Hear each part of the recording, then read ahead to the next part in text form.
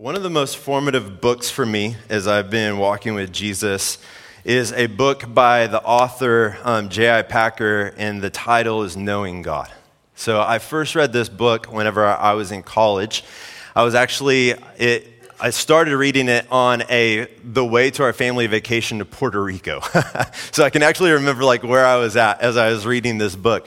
And I just remember being on this flight. First time I'd flown over a ocean before, and I was just one, scared, but then two was my mind was just kind of blown by what I was reading. Have you ever had a book that as you're just kind of wrestling with the truths of it, your mind just you feel it explode inside your head? Well, that's what was going on for me.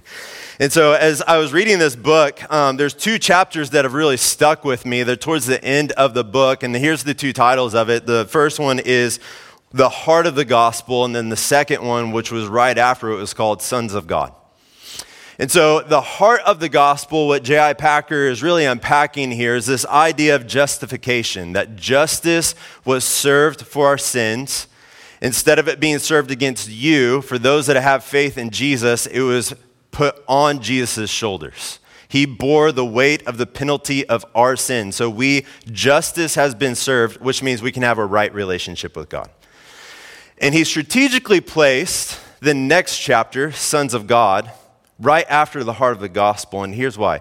He says, the idea of sonship or adoption is the apex or the climax of what the gospel means for us personally.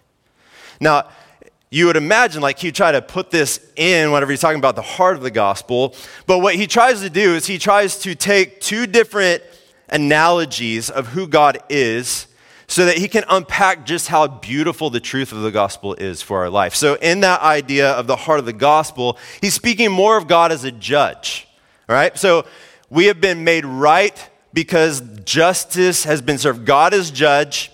He's laid forth the justice that our sins deserve on Jesus' shoulders so that we can have right relationship. The debt has been wiped clean. But what you don't get there, whenever you think about God as judge, how many of you have a really close, personal, intimate relationship with a judge? Nobody. No hands raised right now. That's not what the height of the gospel is for us. What the height is that we have close, intimate affection, which is what we get in the idea of sonship. And the passage that he tries to use in that very chapter, that he unpacks this idea of sonship for us, is the passage that we're looking at tonight. He starts with Galatians 3:26, which is what Rachel started with us. Here's what it says. For through faith, you are all sons of God in Christ Jesus. And so what I want to do is what I experienced on that plane to Puerto Rico. And I just want to revel in the truth of us being the children of God tonight. Over the course of this whole entire sermon, I just want us to revel in what it means that we get to be the children of God. It's the height of the truth of the gospel for us in our relationship with God, that we are called his children. And so here's how I want to do that, all right? There's two ways that I want us to unpack this tonight as we're looking at our passage. The first one is I want us to look at how our passage helps us understand that we are God's children by looking at how we became God's children. We see that in chapter 4, verses 1 through 7. And then after that, we're going to come back to chapter 3. And then we're going to discuss how we became family, how we became children, and then how we became family. And through all of this, we're just going to revel in the idea that we get to be the children of God. And then the way that we'll end is I believe there's two implications. There's two invitations that God is bringing to us tonight for us to live in this reality. And then we'll close, all right? So we're going to start first with how we become God's children. We'll look at this, verses 1 through 7. I'm just going to kind of work through this passage. I'll read through it. I'll stop. I'll explain a little bit, and I'll keep going, all right? So before I dive into verse 1, what Paul is doing is he's tagging on to an explanation of what it means for us to be heirs of God, heirs of the promise that was given to Abraham, all right? So verse 1 of chapter 4 says this. Now I say that as long as the heir is a child, He differs in no way from a slave, though he is the owner of everything. Instead, he is under guardians and trustees until the time set by his father. In the same way, we also, when we were children, were in slavery under the elements of the world. All right, so let's pause there. So last week, Jake, who did a phenomenal job bringing God's word, amen. Yeah, he deserves at least more whistles than that. Jake highlighted the purposes of the law for us. And one of the purposes of the law that he highlighted for us is that the law served as a guardian or as a babysitter for those that were in the Old Testament. As they waited on the promise, as they believed in the promise, the law sort of served as this guardian or this babysitter until the time was fulfilled. And so salvation, what is Paul's unpacking here for us, is salvation has always been a matter of faith. Abraham is our example. Abraham believed in God. He believed God's promise, and it was credited to him as righteousness, right standing with God. Salvation has always been a matter of faith, and Abraham is our example of that. So in the Old Testament, the law only served as a babysitter in matters of faith, meaning that it had no power to save. Paul's saying, even if you look back into the Old Testament, the way that salvation happened was not because people kept the law, therefore they were saved. It was always a babysitter until Jesus came. And so in the middle of this, those who believed God's promise lived under the supervision of the law like everyone else, including slaves. All right, so here's my best way to try to explain this for you, all right? Lion King. You all got to wake up a little bit, all right? That deserved a better laugh. Everybody loves Lion King, right? You got to be like, yes, Lion King. All right, so here's my way of explaining this, all right? Simba is the heir. All right, I got a picture for you. Simba's the heir. Zazu is the guardian, all right? What do we know about Simba? He's the heir of all of the kingdom. Everything that the light touches is his, right? But does he get it in his youth? No. Who's his guardian? Zazu. This puny little bird, right? And it's not until the time comes, the right time for somebody to come and take over, that he actually gets the kingdom. In his youth, he is under the guardian that is Zazu, right? Beautiful truth. Look, what Paul is saying is, look, this is everyone who's trusted in the promise that lived in the Old Testament. Everyone that was looking forward to the day that the promise would come. The law served as a babysitter.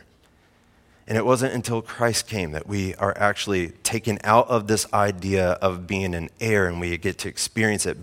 In that time, look, everyone that's under the law, it doesn't matter if you're an heir or you're a slave, all are treated the same.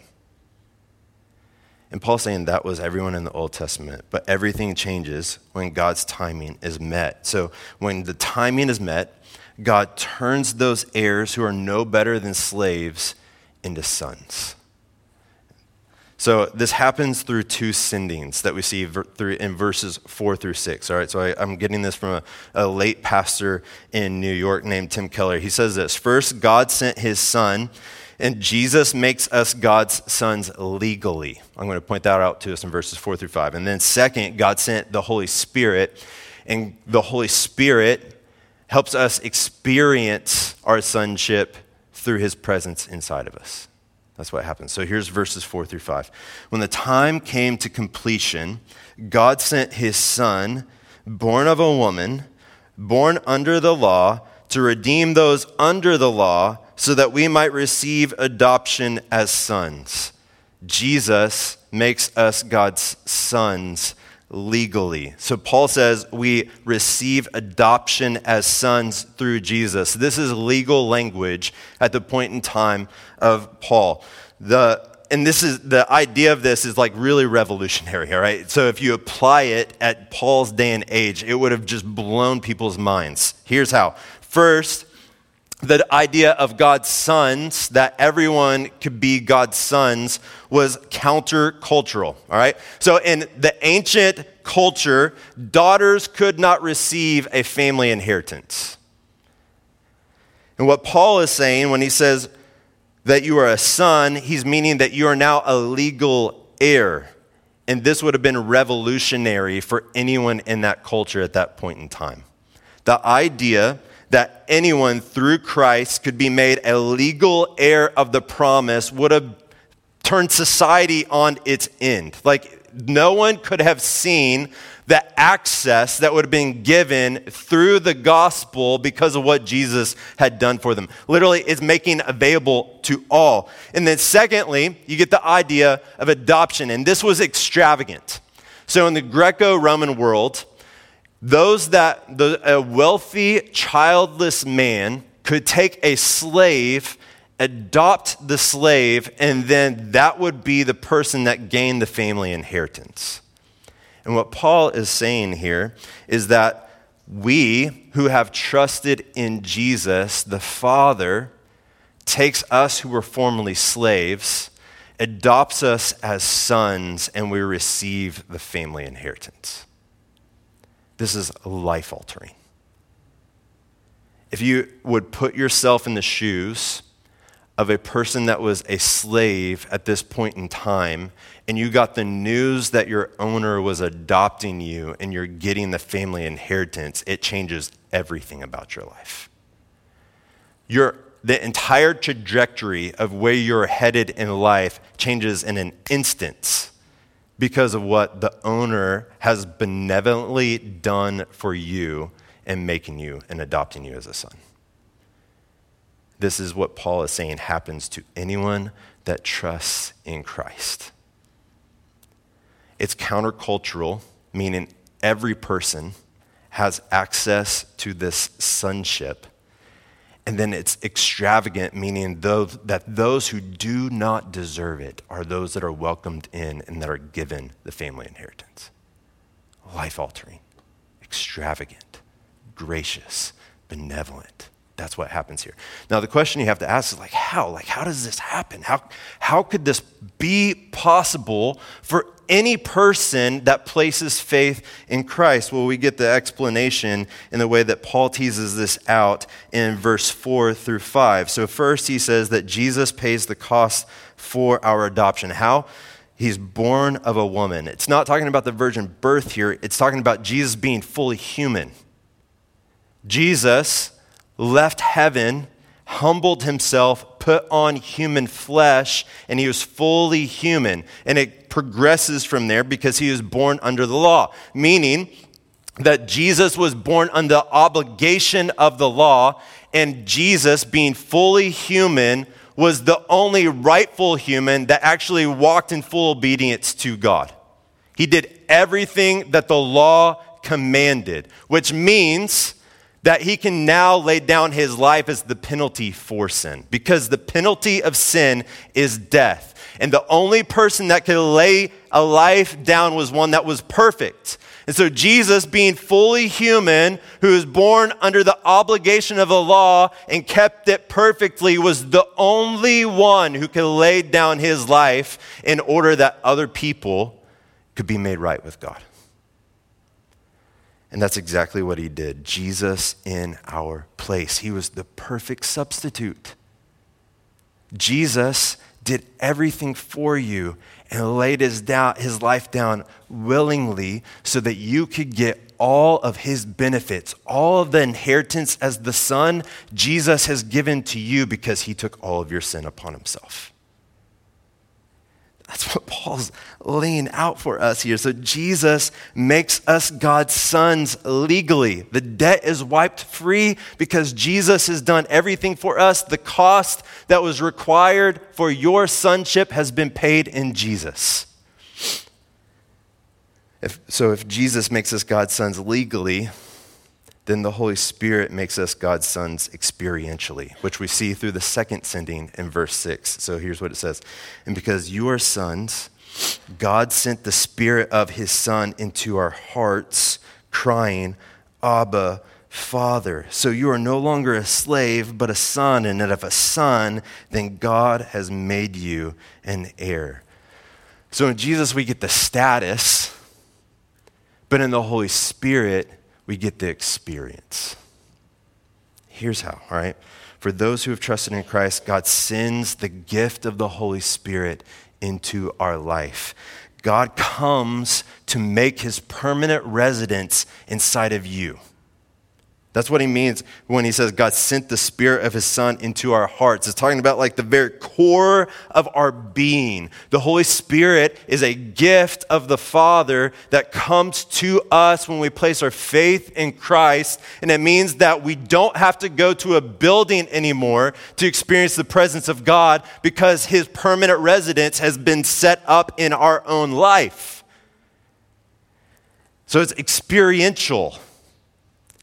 Jesus goes with us. We don't have to go and migrate to a place. He lives within us. But it gets even more personal because we see what Paul uses in terms of the terminology that we now cry out. It says, Abba, Father.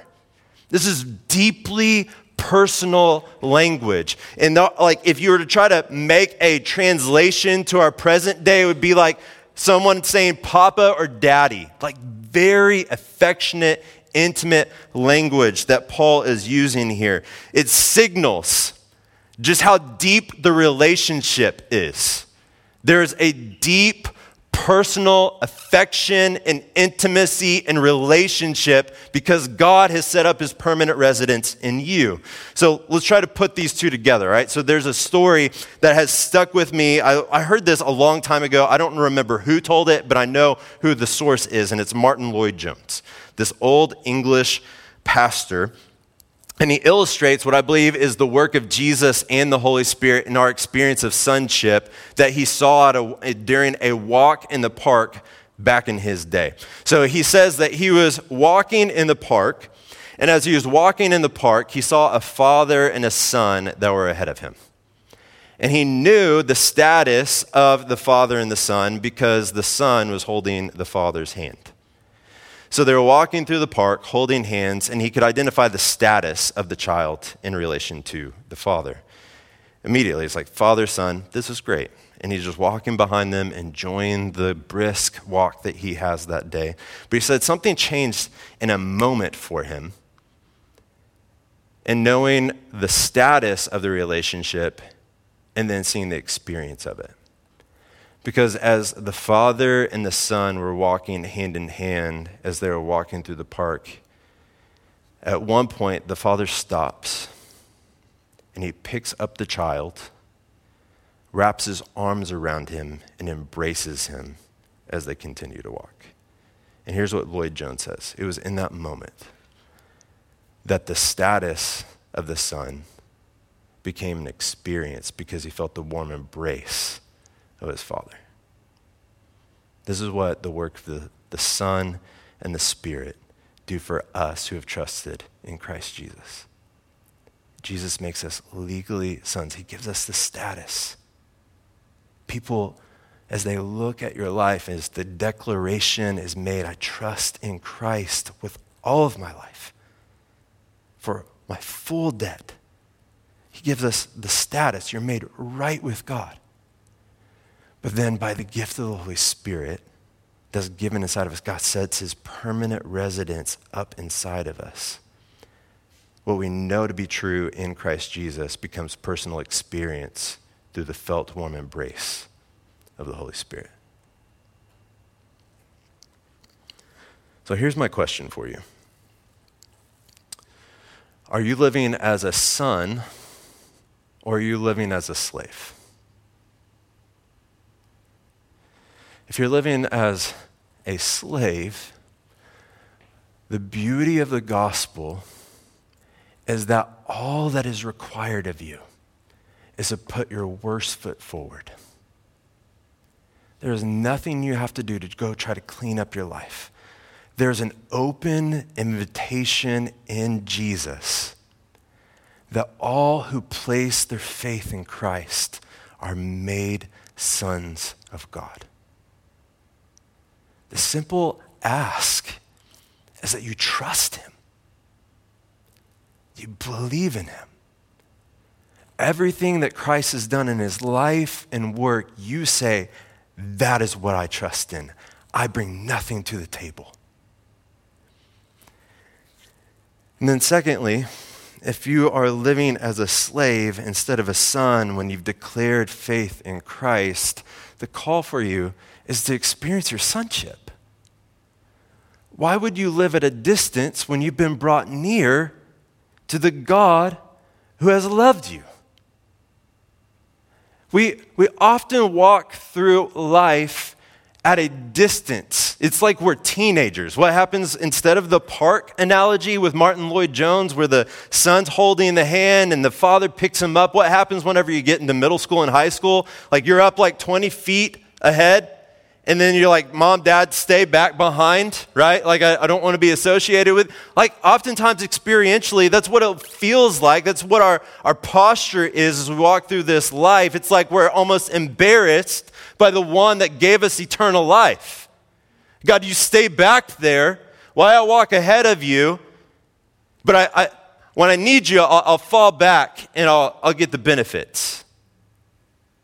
Look, what God's calling us to is like experience your sonship. He set up permanent residence in your life. He's the God who desires relationship with you. Literally done everything to make relationship possible. Not just the status, but the experience.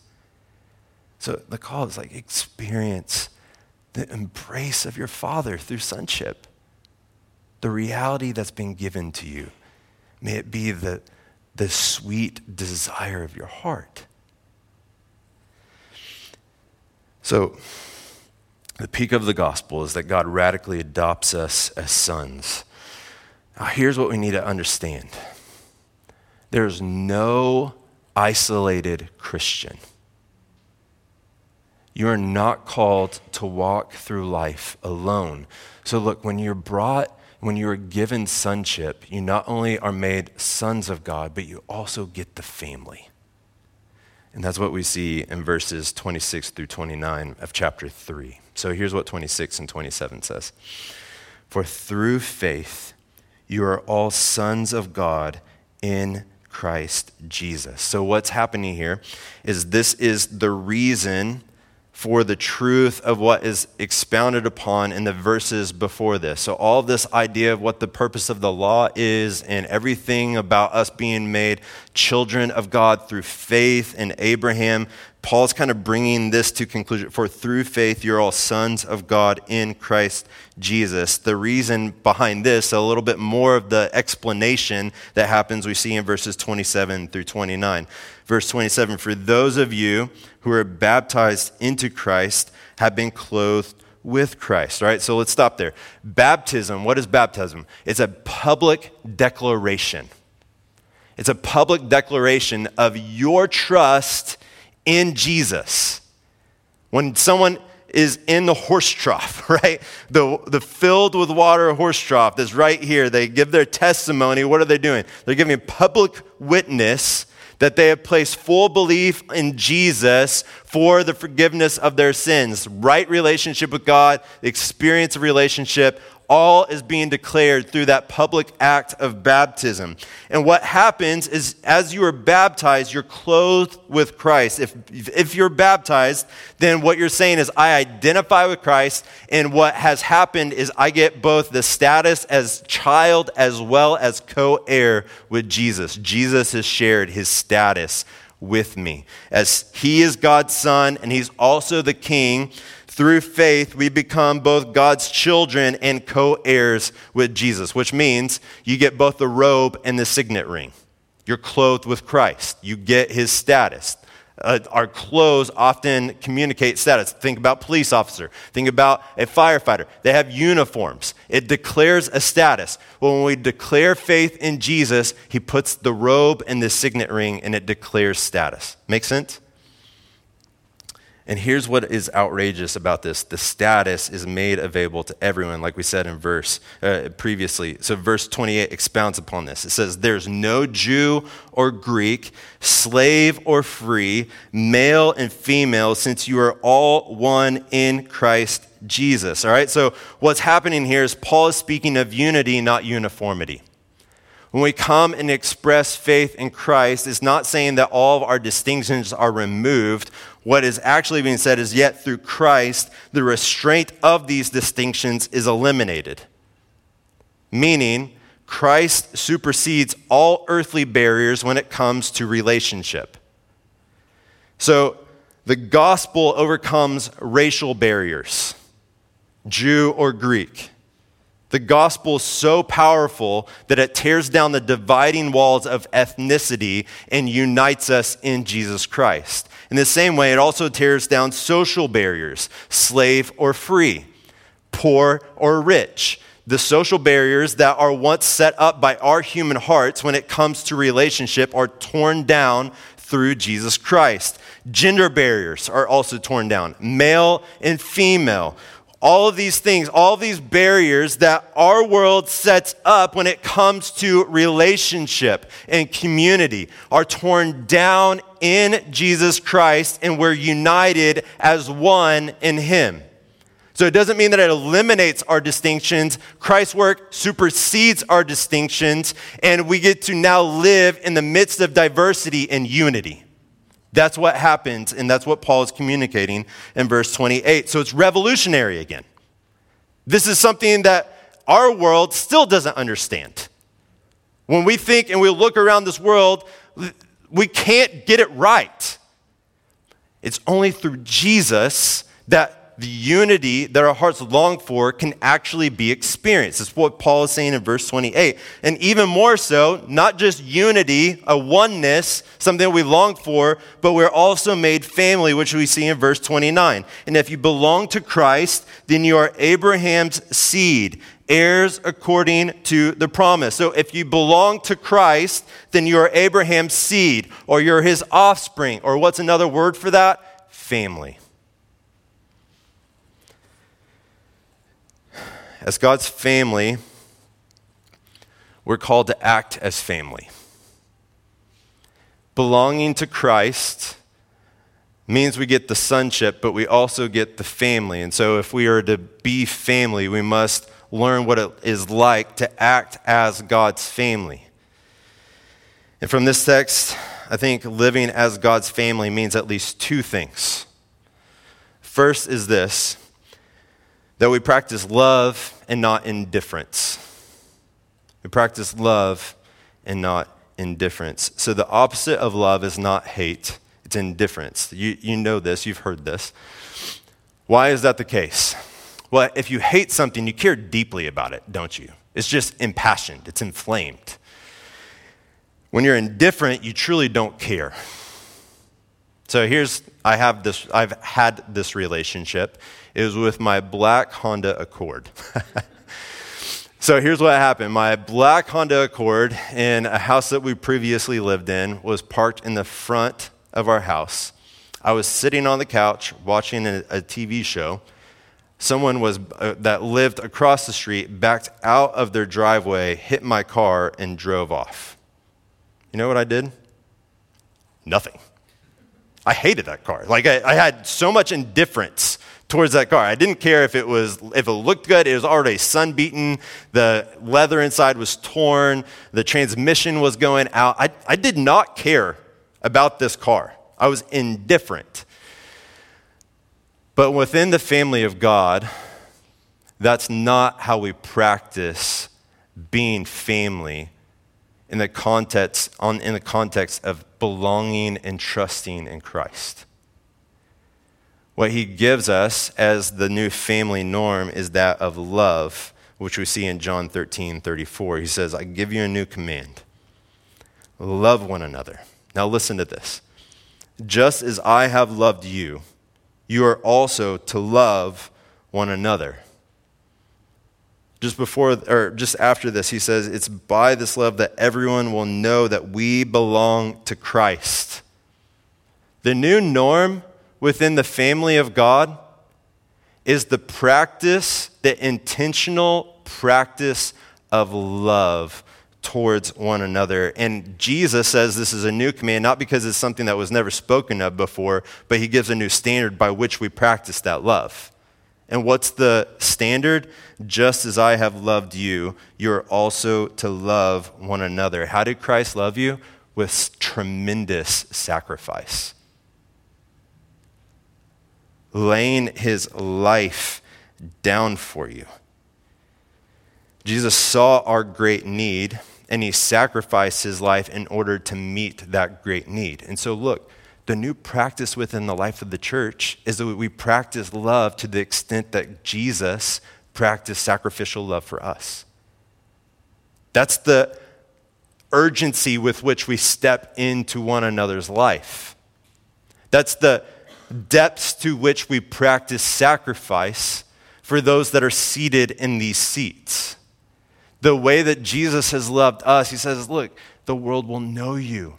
The world will know that you belong to me by the way that you practice such love in the context of the family, local expression of the family of God as you live and walk with those that call on my name.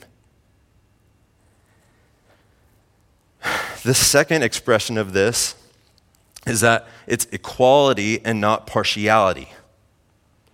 So it's only through Jesus that the earthly barriers to community can be torn down, look, and stay down. The only way that we can actually experience the unity and oneness that Jesus is talking about is through the gospel, and it's continued through the gospel. We've said this in Galatians chapter 2, at the beginning of Galatians chapter 2, that what brings us together is what keeps us together. So look, the world can bring a diverse group together for an event. We see this happen all the time. Like we see events that take place and people point out the diversity that happens at those events. But look, it's only the gospel that brings together a diverse group and then makes them family.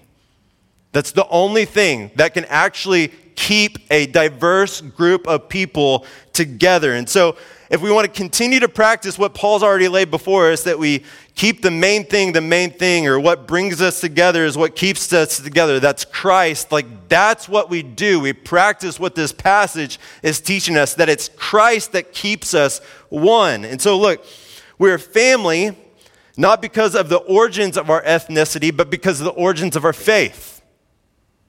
It's not because of where we came from. This is like what all of Galatians is about, right? Like Paul's trying to lay out the argument, the sufficiency of the work of Christ on your behalf. It's not by becoming ethnically Jewish through circumcision or keeping the law. It's everything that Christ has done for you, and it's only through faith. That's all that Galatians is teaching you. So Paul's like coming again and saying, look, it's not Jew or Greek. The way that you practice the family of God is that you practice equality and not partiality, meaning all the racial barriers that have been set up by this world have been torn down through Jesus, and so we continue to practice that as God's family. We practice relationship by reaching over cultural barriers through keeping our gaze set on the gospel, what Jesus has done in our behalf. All the work that has been made towards racial reconciliation that focuses on ethnicity and then glances at the gospel, it's no wonder that it never seems to work. What happens is that the church focuses and sets its gaze on the gospel, and it's through the work of Jesus that is what brings such a diverse group together and keeps it together. We're a family in spite of our social status, not because of it. This is James 2:5. God chose the poor in this world to be rich in faith and heirs of the kingdom. So when the world looks at social status or when it looks at professional, these are the things that make up social groups most of the time.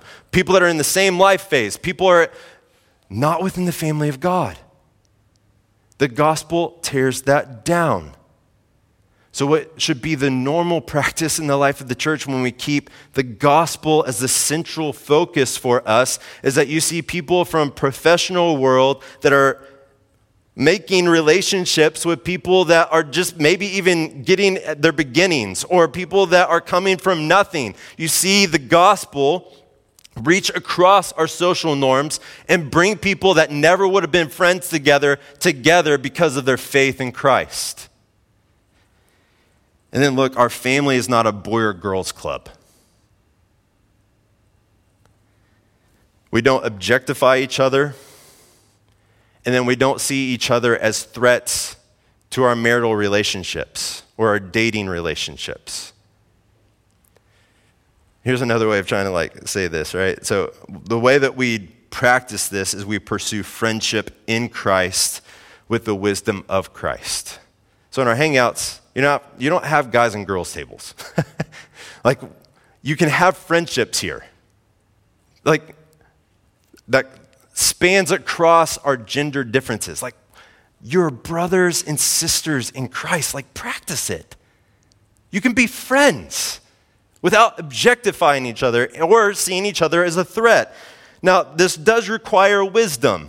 So at hangouts, there's no men's and women's tables, but look, that also means that I'm not going to be another ladies' squat spot at the gym, right? That's dumb, right? I'll let that sit with you for a little bit, right? There's a wisdom that we do in the way that we practice this. But look, the gospel spans all of this. What keeps a diverse group together is the work that Jesus has done. It's through faith in Christ. Now, I just want to take some time to encourage you for a second. Because as I think about us in our infancy as a church, we just celebrated 2 years last Sunday. I kind of feel like teaching my boys to ride a bike as they're getting off their training wheels, and as you let the seat go, and they're going and they're headed in the right trajectory, you're just yelling, keep going, keep going, you're doing great, keep going down the street to watch the car, but keep going, right? Well, in a lot of ways, I see us headed in the right direction. Here's what I mean, all right? So we're not perfect here. We haven't arrived here, but it's keep going, because I think we're going in the right direction. I see some ethnic diversity, especially within the last couple of months that have happened in the life of our church. I see multiple different ethnicities that are present here. I see social diversity where you have doctors or professionals that are hanging out with college students. I see gender diversity, where at our fall hangout, I saw at tables, it's not guys and girls tables, but I see men and women sitting down at tables, sharing life with one another, catching up, laughing together, enjoying one another. That's beautiful. It's beautiful. And so, whenever I think about us in times of passing of the peace, what do I have to do? I say this to you jokingly sometimes, but I mean it. The worst part of my job is having to interrupt the conversations that are happening. I love seeing you get out of your seats and go find somebody that you don't know, and you're talking and you're learning their life, you're learning their name, you're learning their story, you genuinely care, you're stepping in.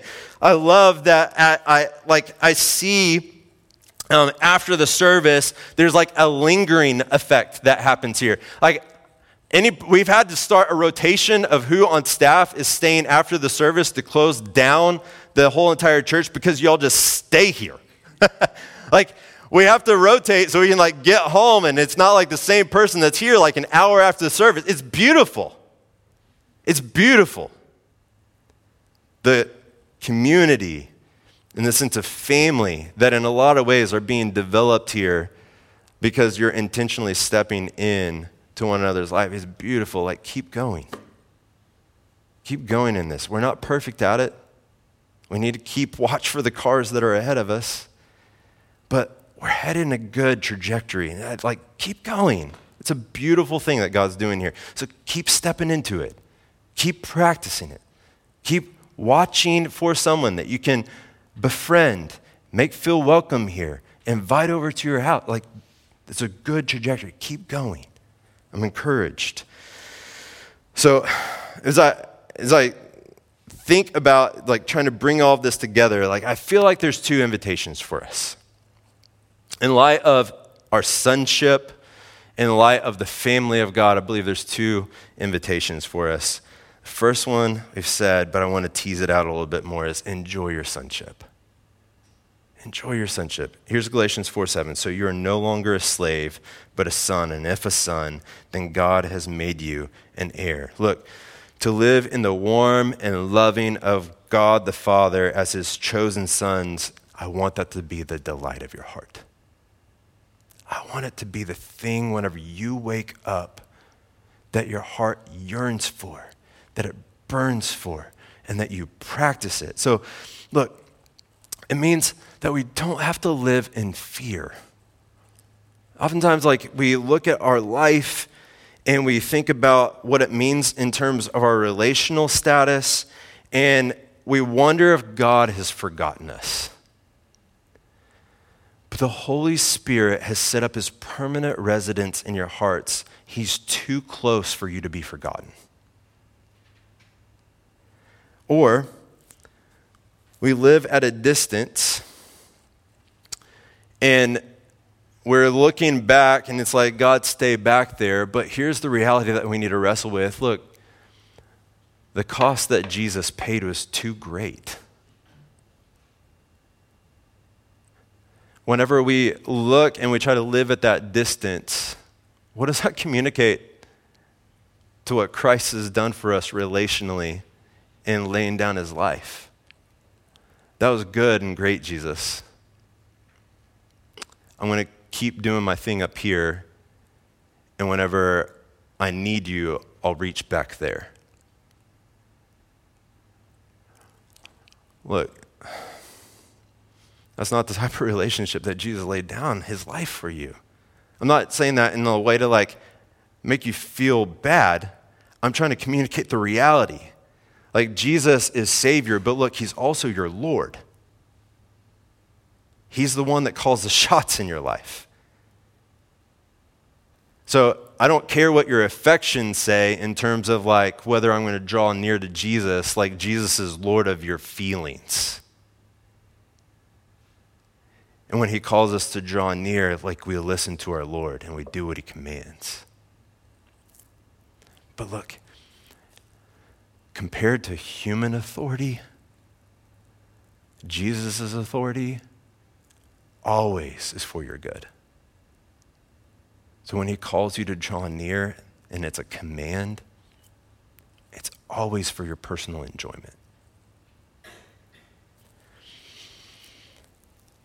So the second one, first, enjoy your sonship. Don't have to live in fear. Don't live in distance. Enjoy your sonship. Second one, practice your family love publicly.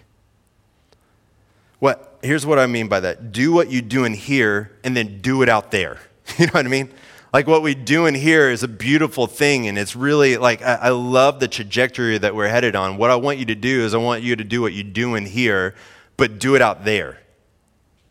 Because John 13:35 says, "But by this everyone will know that you are my disciples if you love one another." You need to take your love to the streets. The community that's practiced in here needs to be practiced in your neighborhoods, in your workplaces, in your social gatherings. Because by our love for one another, the world will know that we are Jesus' disciples. So this does happen, right? So again, let me encourage you before I give you some questions to consider. I hear often people that are going over to one another's houses for meals. Beautiful. Love it. Just this yesterday, we had a family that came to our two sons' soccer games just because they loved us. And they were sharing stories about how the night before they went to the botanical gardens with another family in the life of our church just because they love one another. That's what we want. But we want it to be the continual, regular practice of the life of our church, and that we think about others that we can incorporate in. That's what I'm talking about. Do what you do in here, but do it out there as you are looking for people you don't know, people that look different from you, people that may not know Jesus, people that may not feel known by this world. What you do in here, you take it public and you do it out there with one another as you engage the world where God has placed you. So here's some questions to help you think about how you do that. As you think about like your home and your dinners and invitations into your home, you need to think about, who have we not invited over yet? It may not mean that it's in place of the other person that you enjoy, but maybe you're including somebody else in so that the world may see the difference. What brings these people together is not because of their social status, not because of their ethnicity, it's not because of their gender. It's because God brings people that never would have been friends together because of their oneness in him. So who do I need to invite over into my house for dinner? How can I help others see our shared community? A couple of our community groups are trying to practice this. I want this to be more of a regular practice. They're thinking through, how do we throw a block party this fall, where we're taking what's happening in here and taking it out there and inviting more people in to experience the goodness and the richness of fellowship with Christ. We're trying to do like chili cook-off and watching the playoff game for St. Louis City, and inviting our neighbors in, but in the context of our community, because we want people to know that we love one another and that we belong to Jesus. Or who else can I invite to the event when you go to the next thing that happens at Forest Park? Like, who am I taking with me? Or as we go together as a group, who are we engaging and inviting in? Who's standing off that is alone, that doesn't seem to have fellowship, that we're engaging and inviting in? That's what we do in here, and we want to take it out there. See what I'm saying? Because by this, everyone will know that you're my disciples if you love one another. The height of the gospel is that we are sons of the living God. It's the climax, personal, intimate, affectionate relationship. And you get his family. A beautiful family that only God could bring together through faith in Christ. So let's enjoy it. Let's take it public. And let's live our faith in Christ together. Let's pray.